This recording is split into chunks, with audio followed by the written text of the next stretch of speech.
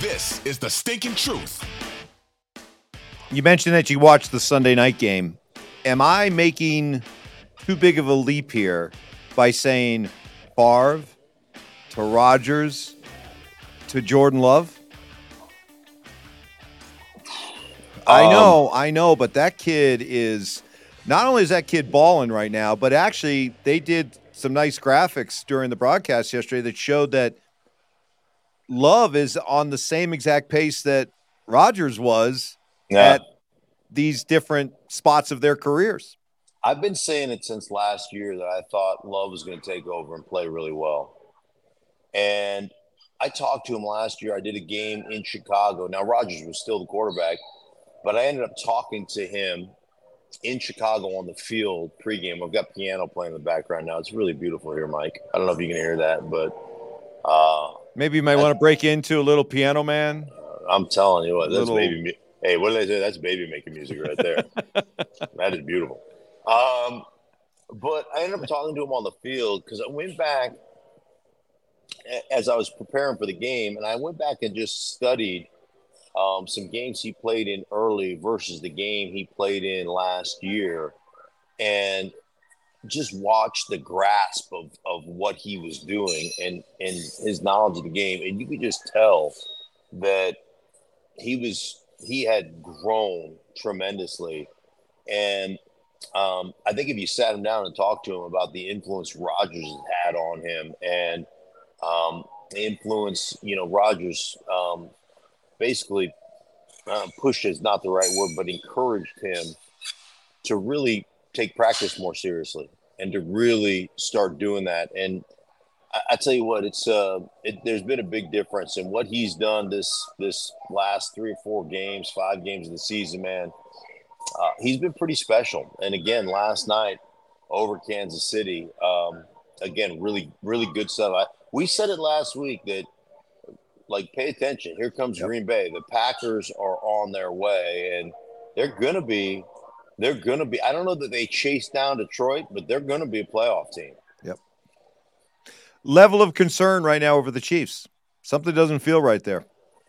Too much Taylor Swift. You can't. She is. She's like Cliff Richard. She's just a devil woman. Yeah. Yeah. She's the Chiefs. Is she the Chiefs, Yoko? Yes. Yeah. She is the Chiefs. Can you say that? Yeah, why not? Yeah, why not? Okay. Yeah, it's like you're right. There's something askew there, and you keep waiting for one of these or a couple of these receivers to kind of take over and really help this offense kind of achieve that dynamic nature that it's always seemed to have, and it really just hasn't. And Travis Kelce, he takes over games occasionally, but it doesn't feel like he can take over a game like he used to take over a game kind of almost at will. It's, the old, what's the Toby Keith song? I'm not as good as I once was, but I'm good once as I ever was, right? But those onces only come every 4 weeks. And that's tough as you age as a player. Just the totality of the season takes it takes its toll on you and your body. And so I don't know, they just don't seem to have that same dynamic nature or that ability that when they really need a play, they can make that play. So yeah, I'm concerned about the Kansas City. Well, am I concerned about the Kansas City? No, I'm not. They've won championships and they've done all that stuff. And so, but if you're a Chiefs fan, would I be concerned? Yeah. If you're, our buddy Nick Wright, who is the lover of all things Chiefs, should he be concerned? Yeah, he should be concerned. Another big game for Dak Prescott in the Thursday night win over Seattle, a little closer than expected game, of course, but still he was terrific. Is Dak your front runner for MVP? And if not, who is?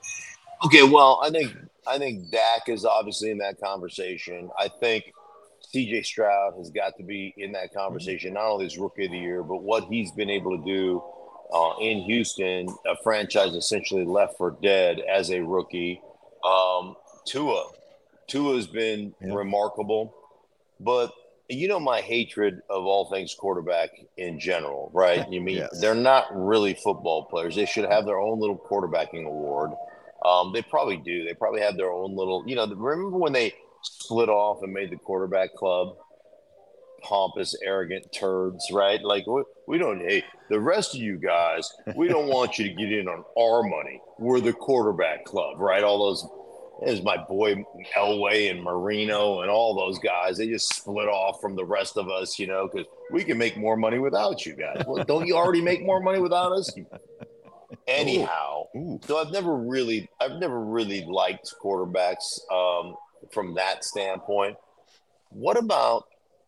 I did the Miami game. What about Tyreek Hill? Yeah. Tyreek Hill has got, he is on pace to go over 2,000 yards. Now, I know that that Megatron just missed out at 1,900 and change, but he did that in 16 games. This is a 17-game schedule. But Tyreek Hill has a legitimate opportunity to go over 2,000 yards. And every time you play the Miami Dolphins, your number one objective offensively is to take number 10 out of the ball game. And you know what nobody's been able to do? Take number 10 out of the ball game. I think right now he's got 8 games over 100 yards maybe on the season. He is flat out incredible. And I have probably talked to 7 different defensive coordinators over the last 2 years. And I talked to both Ron Rivera. I talked to Cody Barton from the Washington Commanders. I talked to a lot of people about Tyreek Hill, and everybody has said the same thing to me. As fast as he looks on film, and he looks fast on film, he is the fastest player I have ever seen in pads. The fastest player I've ever seen in pads. You put pads on him, and he just is another gear. And he got over the top of Washington's defense. Their whole game plan was, we're going to try to keep people underneath and trail and keep somebody over the top at all times, and we're not going to let him beat us over the top. And when we play man, we're going to play with depth, and he's not getting over the top. And the first third down of the game, he went 78. He was 5 yards behind, and he went, and just shoo. The guy's incredible. So I am all for, this, of putting real football players in the MVP discussion as opposed to quarterbacks. I think real football players should get to be in that discussion. So let me just say that I'm putting Tyreek Hill in that discussion. Although this is quite an admission for you, because I know that most of the time you don't even like acknowledging receivers as real football players. So this is a big statement from you. Yeah. That's normally, you are correct. Normally, I don't like to do that. There's a few guys that I lift. I lift the restrictions on and let them slide under the red ropes. Yeah. I invite them into the gala, if you will. But dude, he's just again. He's a dude that everybody has a game plan for. It's kind of like the Mike Tyson thing. Everybody has a plan until I punch him in the face, right? It's kind of that thing. The Detroit Lions, their last 4 games, they've averaged 38, or they've allowed, the last 4 games, they've allowed 38, 26, 29, and 28 points. Yeah. Is that a big red flag for them with the playoffs looming?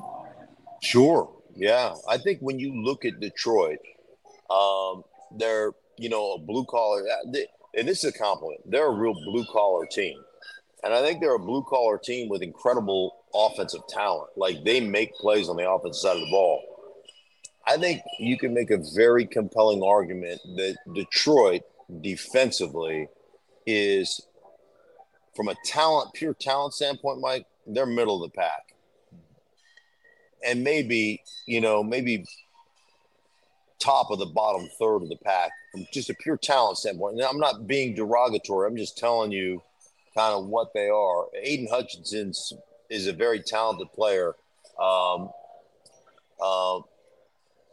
But that he's the one dude that you say, hey man, we got to take that guy out of the game plan.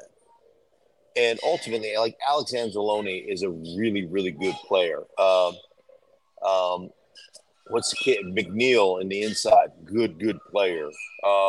They've got Tracy Walker at the safety position is a good player. They have got good players, but ultimately there's not one guy other than Aiden Hutchinson that gives you pause as an offense. And I always just think about it this way is when you play offense and you game plan as an offense, there are certain guys on a defense that you look at and say, okay, we break the huddle, bam, we got to find that guy, and we have to have a plan for that guy at all times. Now, one dude like Aiden Hutchinson, it's pretty easy. Like, all right, we're going to slide to him. We're going to, we're going to chip him. We're going to line a tight end over there. We're going to use the tools at our disposal to take him out of the game because ultimately we feel like we're pretty confident going one-on-one with everybody else across the board. Now, when you start adding 2 guys and 3 guys, that's when it gets tricky because then you've got to pick, who's going to wear the hat. Like, hey, one of you guys is going to have to hold up on a dude, right? One of you guys is going to have to hold up on a guy, and now we're going to try to change that hat every play. So we still take out the top dude, but every play we try to get a double team somewhere else just to be fair, just to take some of the onus off your offense. But when you really only have one dude that you're concerned about, life is pretty simple. Yeah, it's pretty easy. And I think, and I'm not like people in Detroit are going to be like, they get pissed at me and say, hey man, that's not right. But I'm 100% right. Like they have, and they played. Let me just preface this by saying Dan Campbell has them playing. They play hard. They play aggressive. They are tough. Like their corners will tackle. I don't have any issues at all with the way they play. But if you're honest, and if they're honest, they'll sit there and tell you, we're not the most talented football team, especially on the defensive side. On the defensive side, I think offensively they're very talented. Defensively, I think they're limited talent-wise.